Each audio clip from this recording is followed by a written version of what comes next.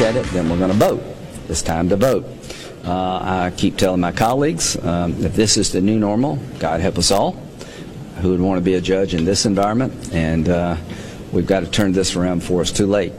Taking Kavanaugh down would unleash forces from the darkest side of American politics in perpetuity. And if you think only one side is capable of doing this, you're mistaken. Ooh, that vaguely threatening. You think that was accurate? A threat? Oh, I didn't take it as a threat. It's clearly true. I think he was also pointing out that you shall reap what you sow. I heard some stuff about Kavanaugh and the death threats and worried about his kids and wife and job and their house and all this sort of stuff. And I thought, there's no way that if there was a time machine, he wouldn't go back to where his life was before and pass on his dream, wouldn't he? There's no Hard way. to say. Because this isn't going to end with the FBI report. I would say he would seriously consider it, which is an exceptional thing to say when you're considering the gig. Right. Please welcome to the Armstrong and Getty Show, Joe Russinello. He's a former FBI agent, former assistant district attorney, a former U.S. attorney for Northern California. Joe, how are you, sir? Good morning. Nice to talk to you, fellas. Oh, it's our pleasure. Thanks. So, listen, one thing Jack and I have noticed is that if you flip on the cable TV or the networks, you'll have one former FBI guy say, oh, yeah, we can easily conduct a background check like this in a week or so. And then another guy will say, oh, no, it's a sham. It can't possibly be done. And I've heard FBI agents say, "Oh no! In fact, we had one on yesterday. No, FBI is independent. We will do what we the way we do it. Whatever the president says doesn't matter." And I've heard other people yesterday. They were laughing. What a joke this FBI investigation is on MSNBC. That Trump is the puppet master dictating it all. So, what are your thoughts on that whole theme? Well, I think to clear the air here, first of all, this is not just a routine Brown investigation. This is what in the parlance we used to call a White House special. And that meant that you dropped everything else and you attended to this. And clearly, that kind of an investigation can be done in probably 48 hours, certainly within a week, because leads are sent out. An agent is assigned at Office of Origin, that's Washington, D.C. That agent, a very experienced person, sends out leads around the country. They go to the field offices of the FBI. By, in these days, probably high-speed email, and there's a 24-hour turnaround. That means get the job done, report back to me in the right format, which is the FD 302, which is the summary of interview, and I want it here by blank time. It then is assembled into a document, which is the report. In this case, the background investigation report, and it's sent on to the person who would put it. It's reviewed by supervisors, both in the field and at Washington, to make sure that it follows FBI guidelines, and the package is put together, and there you have it. That's what a White House special is. That's different from an ordinary background investigation, which is done in the normal course and could take as long as 90 days to complete. I've been the subject of investigations. I have done these kinds of investigations. I have read dozens of these investigative reports. And the FBI is sort of homogenized in the sense that all of these agents in the field know exactly what they're supposed to do when they get this lead that tells them to go out and interview so and so. Right. And they'll do that lead. They'll follow that lead and only that lead. If they come up in the course of that interview with some information that's generally derogatory information, something that requires a follow up, they get on the phone or they send a telex back or an email back and they say, "We've come up with this. What should we do?" They'll get instructions to go out and interview that person or forget about it or whatever.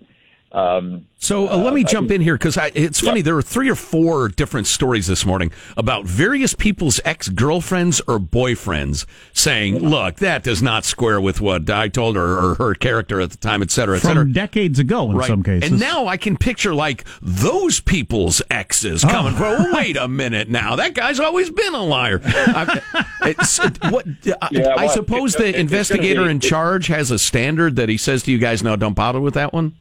Well, the closer to the godhead you are, the more important this evidence of conflicting past statements is. I think if it gets 4 or 5 persons removed, then it becomes sort of like most rumors, unreliable and not worth pursuing.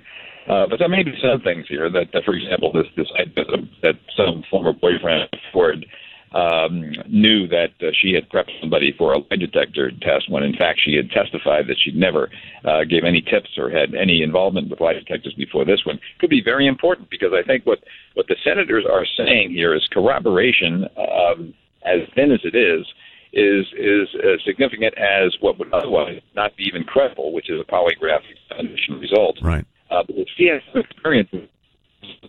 Darn it. We're losing him. Yeah, Mike, put him on hold. Yeah, are we on a cell phone, Hanson? Maybe we could just call clearly back and get a different, because we can jabber for a few minutes if you want to just reconnect. Yeah. So that's interesting. He says that's plenty of time to chase down these facts. A White House special. Well, that's kind of, I was just guessing, but that's what it seemed like to me. This isn't the 20s. I mean, where you'd have to fly somebody out, or they take the railroad to the West Coast to interview an ex-lawyer. I mean, right. Between email, phone calls, planes, having offices all over the country, it seemed like you could question a hell of a lot of people in a couple of days. Right. I just I could picture one of your key people you need to talk to is in a hospital, just had surgery and can't really. I don't know. That'd be fairly extraordinary, I guess, but. All right, well, who am I to contradict him, man? Oh, this is it. Is it any better? Maybe we talk to him after the break? Well, let's... Is that possible, you think? Let's try again with Joe Russinello, former FBI agent. All right, so, Joe, where were we? I can't even remember. We were talking about... I was talking about that. The closer to you are in terms of prior inconsistent statements, the more likely they are to follow up on those. But if you get 5 or 6... degrees of relationship removed, and then they become just sort of generally rumors and unimportant. What do you do, though? What does an FBI agent do? Say you talk to two people in one day. One woman says he was at the party. You talk to another guy who says he wasn't at the party. You just write that down and hand it to the senators and let them decide, or what do you do? Well, you write it up as a summary of what they have said and any information that they may have been able to provide to explain where it was that they were if they weren't at that party. There are a lot of documentary evidence. You can go back to calendars for that particular period of time. Looking at Timmy's party, if that becomes the critical event. You there? Yeah. Yeah. Okay. So if it's the date of Timmy's party, I mean, something happened on that day. Newspapers were printed on that day. What were the significant events of that day? FBI agents would know how to do it. They would ask questions of people that they were interviewing who were supposedly at the party if they remembered the train wreck or the airplane crash or the baseball game or the whatever, in order to jog their memories about that specific date. And it may be one of those aha moments where people say, you know what? Now that you mentioned it, I was at the rodeo in Dallas on that day. That's why I know I wasn't at that party. Interesting. Yeah, there is aided memory is very different from unaided memory. Aided memory, okay, interesting. Yeah. And these techniques are things that FBI agents are taught how to do and to be very proficient with. And in addition, they get guidance from Washington, which has probably done a significant background investigation on the events that were occurring at that time. So there's a great deal of information that can be gathered in a very, very short period of time, even though it's 35 years ago. So listen, well, I was just going to say, we have no idea of your politics. We didn't ask, and we don't particularly care. But do you have any overall view of the hearings and the investigation and the whole mess? Yes. I'm a conservative Republican. I was appointed by Ronald Reagan as the U.S. Attorney and served under him and George Bush 41, and I was reappointed by 43, and I served under Obama as well until he discovered that I was still here, and then he got rid of me. But so my politics are pretty well established. But this is so important to the Democrats to win, because they know that Kavanaugh becomes a solid fifth conservative vote. And it isn't Roe v. Wade as much as it is all of the rest of the crap that has been built up since the Warren Court, with Brennan and Warren basically extending the right of privacy far beyond anything that the Constitution ever envisioned and the founders ever envisioned when they wrote the Constitution. Kavanaugh is much more likely to follow the lead of Scalia as a textualist than he is the lead of Brennan as a sort of the Constitution is a living, breathing document that can be interpreted in any generation, any way that you want, in a kind of end justifies the means kind of or practical application of the document. So I think that's what worries them. This whole business of the social state, socialism, progressivism, whatever, the gimme culture, all of that would be endangered by having a fifth conservative vote. It would put the onus back on the legislature, which is where it should be, to make laws rather than in the courts to make laws. Hence the desperation. Yeah. Okay. Well, the FBI has taken quite a beating over the last couple of years, and it goes back and forth. And I have a feeling because, most recently it's the Republicans tearing down the corrupt FBI, part of the dark state, and the Democrats, regularly I see it on MSNBC, these are the very people that protected us after 9/11, and how dare you say anything bad about them. I have a feeling if the report comes out at noon today and says, we looked into it, Kavanaugh's okay, then all of a sudden the FBI is going to be back to, for the Democrats, an evil institution you can't trust. And the Republicans will hold them up as, what are you talking about? These are good men who protected us after 9/11. First of all, you have to differentiate between street agents who generally never wanted to go to Washington, who are the backbone of the FBI, who are brilliant, who are dedicated, who are patriots, and who will do the right thing, and those who want to advance their own careers and who make incredible sacrifices of their own families and in some cases principles in order to get back there so that they can be big shots and to get the big jobs when they leave the Bureau and reap great rewards.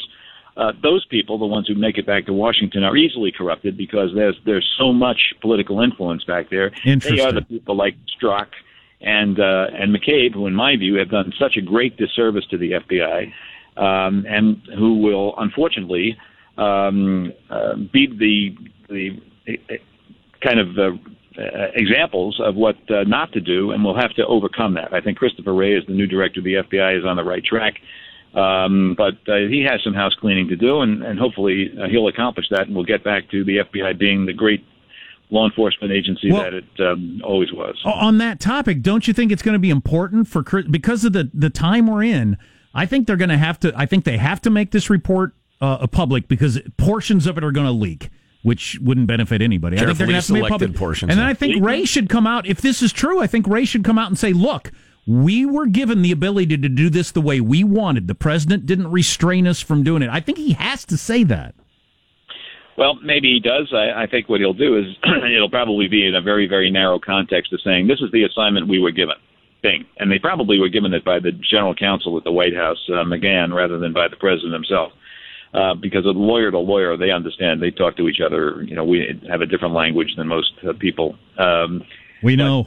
They know. So they get that direction. And I think that if he responds and says, and as a result of getting that direction, this is what we have done, although it would be very, very unusual for the FBI report itself, with all of its, in all of its parameters to be released.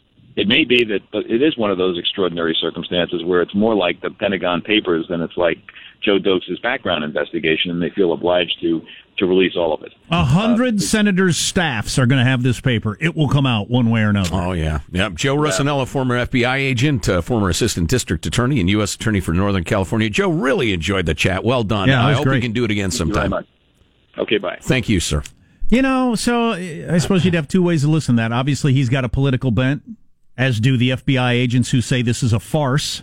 Sure. And, their politics are they don't want Kavanaugh on the court. It just shows you how much our viewpoints can drive. I'm not saying that was Joe's situation. He might feel this way regardless, but. Yeah, it's interesting, his talk about the agents who go to D.C. to try to rise up through the ranks. It's not the first time I've heard that sort of thing. It reminds me of a certain information that, certain people have furnished me, that the higher up your rank in the military, the less you're a soldier and the more you are a politician. I don't doubt that. And sometimes that leads to things that maybe conceivably aren't so great for the soldiers. Yeah, I don't doubt that a bit. And I certainly could see how that happens with the FBI. I mean, Comey's article in the New York Times over the weekend, which didn't get much attention. No, I saw it and was aghast. It didn't get much attention. I think he's just become kind of we know what he's going to say. There's old blabbermouth again. Boy, he really likes putting himself in the middle of things. Yeah. What an interesting dude. And he ran the FBI for a while. Would have been 10 years if the president hadn't fired him. Because of the Russia probe. Because of the Russia probe. And the collusion. Because Putin told him to. Our text line is 415-295-KFTC. I don't know. Will they release this or not? Who knows? You're listening to The Armstrong and Getty Show. Armstrong and Getty. The conscience of the nation.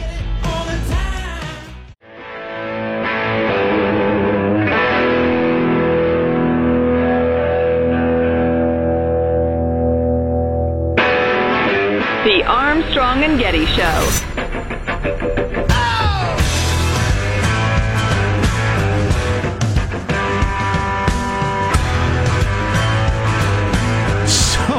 I'm still looking over this article about how bogus all these studies are that we hear about all the time on the radio and the TV.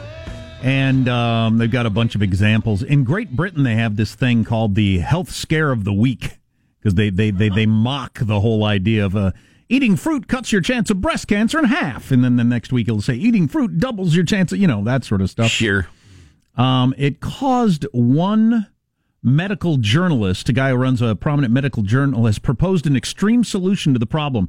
The simple expedient of the best thing would be to close down most university departments of epidemiology and both extinguish this endlessly fertile source of anxiety mongering while simultaneously releasing funds for serious research.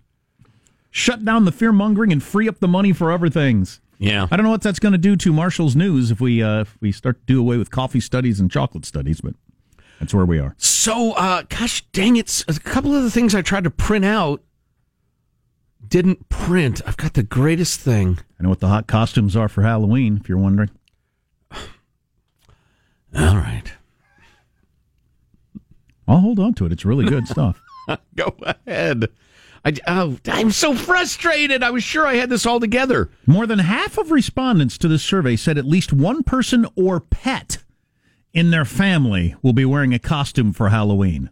At least one person or pet. How do you feel about dressing up your dog or cat?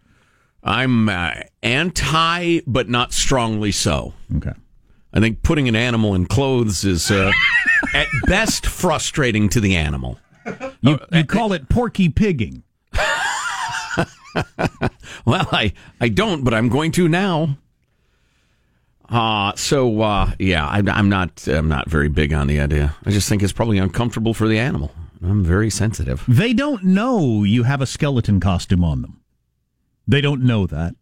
They don't know what a skeleton is. They just feel weird because something strange is on them. Right. Exactly. Yeah, that's my point. They don't know that they've got a little pumpkin stem on their head. They don't feel more adorable. No, exactly. They don't know they've got a little pumpkin thing on their head with a strap around their chin and then the pumpkin body around their body. They don't know that they are the popular gourd of this season. They are not delighted to be portraying a gourd.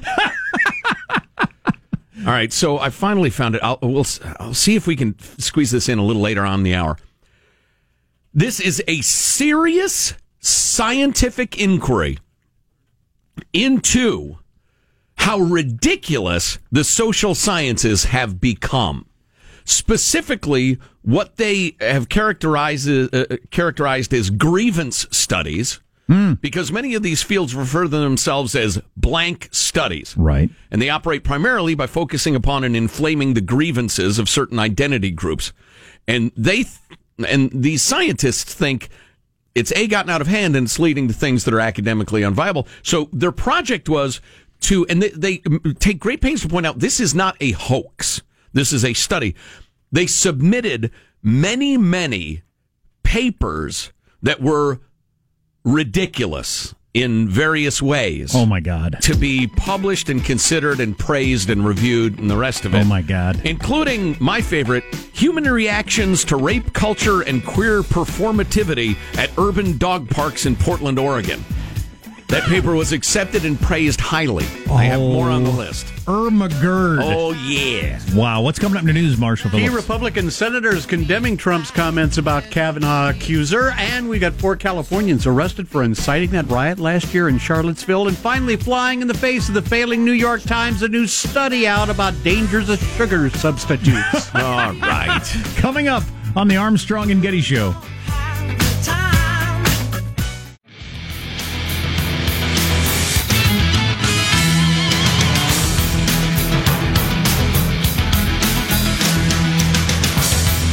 Looking at a bunch of statistics on Trump. Maybe we'll break them down later from the Pew poll. Pretty interesting. Donald Trump, the guy from The Apprentice? Yeah. His approval ratings as president have been almost completely stable. Way more than any president in modern history. He's right around 38 to 40% from the beginning. on through scandal, good things, bad things, everything. Just kind of hovers around the During center. the wildest, nuttiest presidency we can remember, a peripatetic man, but it remains stable. Yeah. Interesting. Fascinating. Let's get the news now with Marcia Phillips. President Trump's mockery of Christine Blasey Ford sparked an immediate backlash today from two critical Republican swing votes on the nomination of Supreme Court hopeful Brett Kavanaugh. I hope they don't vote based on that. Senators Jeff Flake and Susan Collins pointedly rebuking the president. Now, at the rally last night in Mississippi, Trump commented on what Ford could possibly remember about that night more than 30 years ago. 36 years ago, this happened. I had one beer, right? I had one beer. Well, do you think it was... Nope, it was one beer. Oh, good. How did you get home? I don't remember. How'd you get there? I don't remember. Where is the place? I don't remember. Senator Flake saying after those comments, well, there's no time and no place for remarks like that, but to discuss something this sensitive at a political rally is just it's just not right. It's just not right. I wish he hadn't have done it, and say it's kind of appalling. And Senator Collins calling the remarks just plain wrong. Now, yeah, well, I would agree. He shouldn't have said that, but you can't not vote for Kavanaugh. Okay. You shouldn't reject Kavanaugh because the president said something he shouldn't say. What's that got to do with it? That's about the president and his temperament, which, by the way, one of the questions in the Pew poll that dips below half, even among Republicans, is whether or not he's even-tempered. Only 10% of Democrats find him even-tempered. Who are you Democrats who say Donald Trump is even-tempered? Compared to what? And I would ask the 45% of Republicans who say, okay, I'll grant you. I'm happy with a lot of things that are happening, me personally. Yeah. But I wouldn't call him even-tempered. No. Oh, shut up! That's people with... Go ahead. 45% of Republicans say he's even-tempered. That's people with their heels dug in who were telling the pollster, yeah, I think he's even-tempered. Yeah, I like his handling of the economy. Yes, I think Ivanka's pretty. I mean, just everything is positive. Ivanka is pretty. Yeah, clearly. They're not going to admit anything because everybody's attacking all the time. And if you're being attacked, you defend. I got some more numbers that are kind of interesting. Stay tuned. Federal authorities say 4 members of a California militant white supremacist group have been arrested on charges related to last year's rally in Charlottesville, Virginia. Benjamin Daly, Michael Macelis, Thomas Gillen, and Cole Evan White, who is from Berkeley, the other 3 from the L.A. area. They're accused of traveling to Charlottesville to incite a riot and attack counter-protesters. White supremacists who live in Berkeley and Los Angeles. Mm-hmm. Yeah, and I've noticed the national media is going crazy over this. Marshall, you, of course, have reported on these stories of violent lefties being arrested, but the national media generally ignores that because the alleged resurgence of white supremacy is such a handy bugaboo. So they're going crazy over it. But, yeah, these guys are brutes. They got arrested. It's good. Yep. The FBI affidavit alleges the 4 men were among the most violent people in Charlottesville during that August 2017 rally. Now, my friends, I do want to give you a heads up. Your cell phone will probably be going off today at about 11:18 West Coast time with an emergency alert from the Federal Emergency Management Agency. Yes, Mr. President, I stand ready. Let me know how I can help. That's how I'm going to reply. A tone similar to that of an Amber Alert's going to be heard. The message will read, Presidential Alert, with text rather that says, this is a test of the National Wireless Emergency Alert System. No action is needed. No action is needed, but action is what I'm going to provide. I'm a man of action. Users cannot opt out of the presidential alert messages, which are issued at the direction of the White House. So anyway, wow. So they strong-armed all the phone companies? Was that what happened there? Got them on board? I'm not part of the crowd that says, I don't want any message from Donald Trump on my phone and are suing or whatever. But I don't know about I can't opt out. Yeah, the government is going to tell you something, and you're going to listen. You can't opt out on your private cell phone. I've got to admit, while it sounds slightly paranoid, it might be used for propaganda, etc. I'm not worried about that. They assure us that the safeguards are in place. Right. I just don't like the feel of it. No, I don't either. I'm not worried about Trump's going to start using it during the campaign to, make all of us look at various economic statistics. But I don't. Yeah, the idea the government on my private phone through the private company, the bill I pay, can make me see a message is weird. Mm-hmm. I would opt in if it were an opt-in option, assuming that they're only going to tell me if we're under nuclear attack or something. But the idea that I can't opt out, not cool.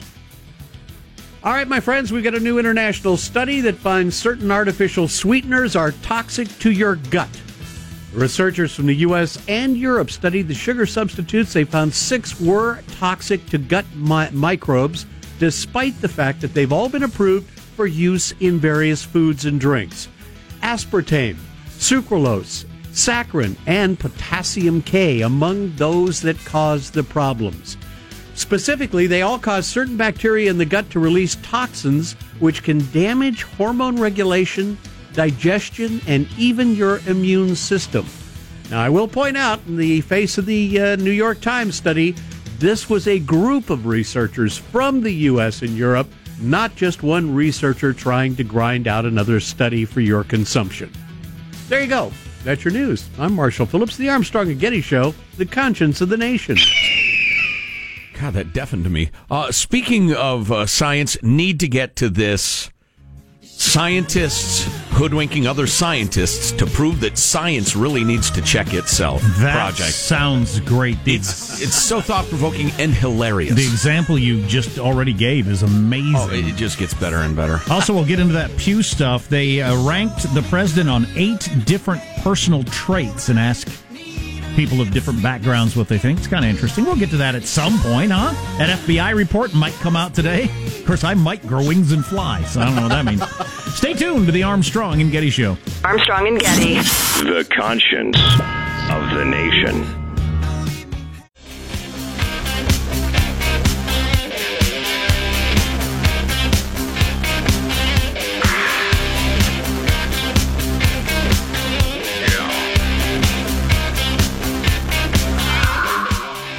The Armstrong and Getty Show. Gotta read you something.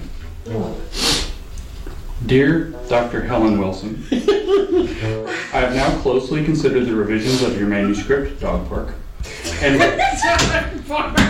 will recommend its publication in Gender, Place, and Culture. You have done very good work to address the issues your viewers raised and have clarified your arguments. Thank you for your contribution to Gender, Place, and Culture. And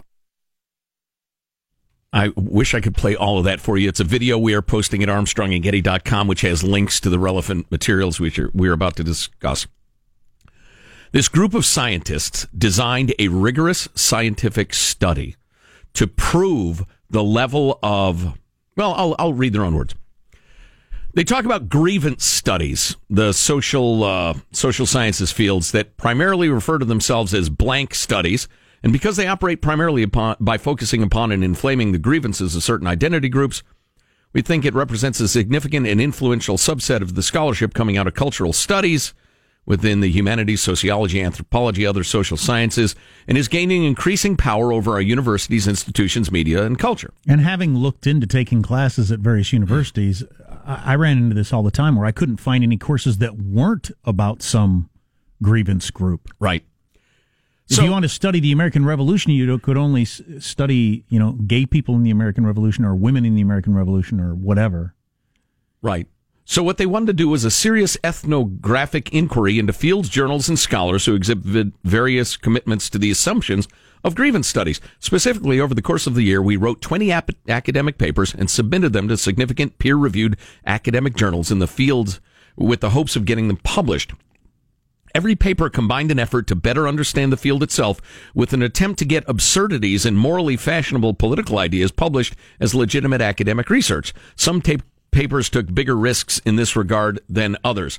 We wanted to understand the nature of the problem in academia and the culture that produces it. In that sense, this study was what anthropologists might refer to as a reflexive ethnography of academic critical constructivism. In plainer language, what that means is we sought to become outsiders who embedded ourselves within the culture in order to understand it and come to fit in with it. We verified our success in this regard by getting high-level academic scholarship published in their journals, some of them quite prestigious. We hope to reboot the conversation about topics of cultural interest such as gender, race, sexuality, and so on, and bring it back to a more rigorous basis, the nature of which remains to be determined at this time. We want to reintroduce skepticism of the underlying assumptions and, quote, critical methodologies employed in grievance studies so that scholarship regarding important questions of gender, race, sexuality, and so on can be addressed accurately and by the best possible methods. This follows from our suspicion, which we think our project helps establish, that these fields are corrupted by biases favoring a particular radical political view from certain thinkers, who he names, and many others, and an unwillingness to accept outside criticism.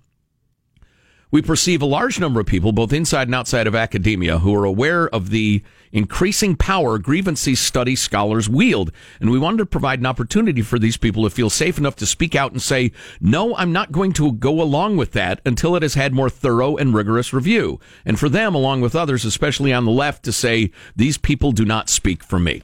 So that is the rather dry explanation of their very rigorous year-long study of this. And it was supposed to be a little longer than that, but they got outed by certain members of the stupid media who just don't want anybody to have any fun. But that video we came back with, the audio you heard, was them getting news that the first of their papers had been accepted by Gender, Place, and Culture. And the paper was specifically Human Reactions to Rape Culture and Queer Performativity at Urban Dog Parks in Portland, Oregon. Here is your introduction. This article addresses questions in human geography and the geographies of sexuality by drawing upon 1 year of embedded in situ observations of dogs and their human companions at 3 public dog parks in Portland, Oregon, which is so good. The purpose of this research is to uncover emerging themes in human and canine interactive behavioral patterns in urban dog parks to better understand human moral decision-making in public spaces and uncover bias and emergent assumptions around gender, race, and sexuality. Specifically, and in order of priority, I examine the following questions. How do human companions manage, contribute, and respond to violence in dogs? 2.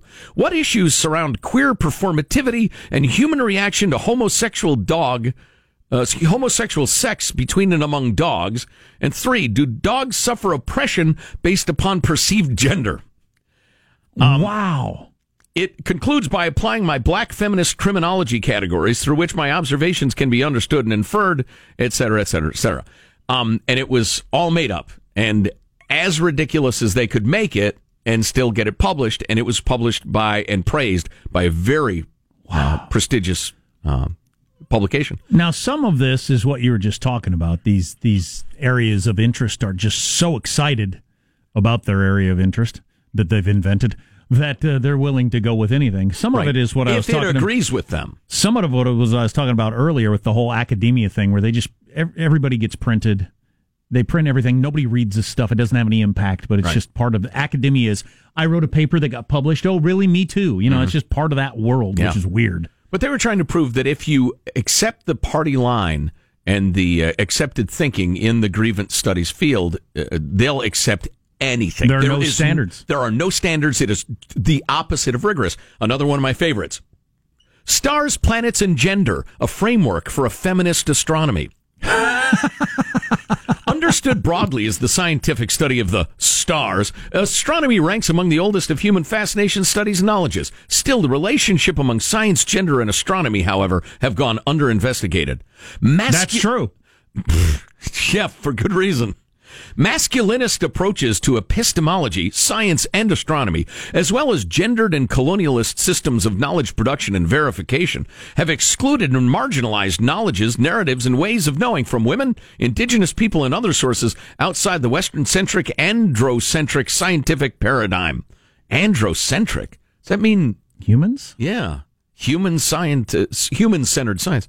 To remedy this problem, this paper proposes a framework for feminist astronomy that, 1, critically examines knowledge production in astronomy and the sciences, 2, recognizes gendered and colonialist approaches to astronomical knowledge, and 3, challenges these systems of scientific domination, and 4, provides alternative knowledge sources and research methods for astronomy Feminist astronomy draws upon feminist theory, post-colonial theory, and feminist political ecology to analyze while challenging and disrupting masculinist hegemony within astronomy and the natural sciences, leading to a more inclusive, diverse, and equitable astronomy more focused upon human relationships to the stars. But it's so self-perpetuating, this whole thing, because you want to print these papers to help validate your field, which you are in and get paid for which there is no work outside of academia. So you have to like build up this. It'd be like if I could convince a university that studying Buck Owens was really important. Yes. And to country music and how it affects the world. And I could start publishing papers on that. And then I become a professor of a department that studies that. And just, so now I can make a living on something that nobody cares about, isn't real. Yeah. but I've invented. That's true. What troubles me, though, because that's a good point, but it's almost it's a very different thing than we're talking about here, because this crap, and it's crap, has become such, political correctness in the original meaning of it, meaning that if you went up against the communist doctrine, you would be drummed out of the party and or tortured or killed or worked to death if you leave the politically correct party line. And these party lines are so brutally enforced at colleges and so universally accepted. I know. And they are indoctrinating millions and millions and millions of kids. So it's kind of the opposite of what you're talking about. Well, I know at least one professor that headed out the door because just couldn't handle going along with this stuff. Super Frankenstein and the Masculine Imaginary, Feminist Epistemology and Superintelligent Artificial Intelligence Safety Research. That was another one of my favorite. I almost forgot. This was probably my second favorite after the dog park one. Who are they to judge? Overcoming anthropometry through fat bodybuilding. Advocating a new classification within bodybuilding for fat people. I'm for that. Accepted and praised. Right. In Fat Studies, an interdisciplinary journal of body weight and society. And it's pushed a lot of other studies out of academia. Right. More legitimate studies that have been around for centuries are no longer studied at a lot of universities. If you're not woke and you're not about a grievance, there's no room for you on campus. Right. Interesting. Wow, that's great. At our website, you're listening to the Armstrong and Getty Show.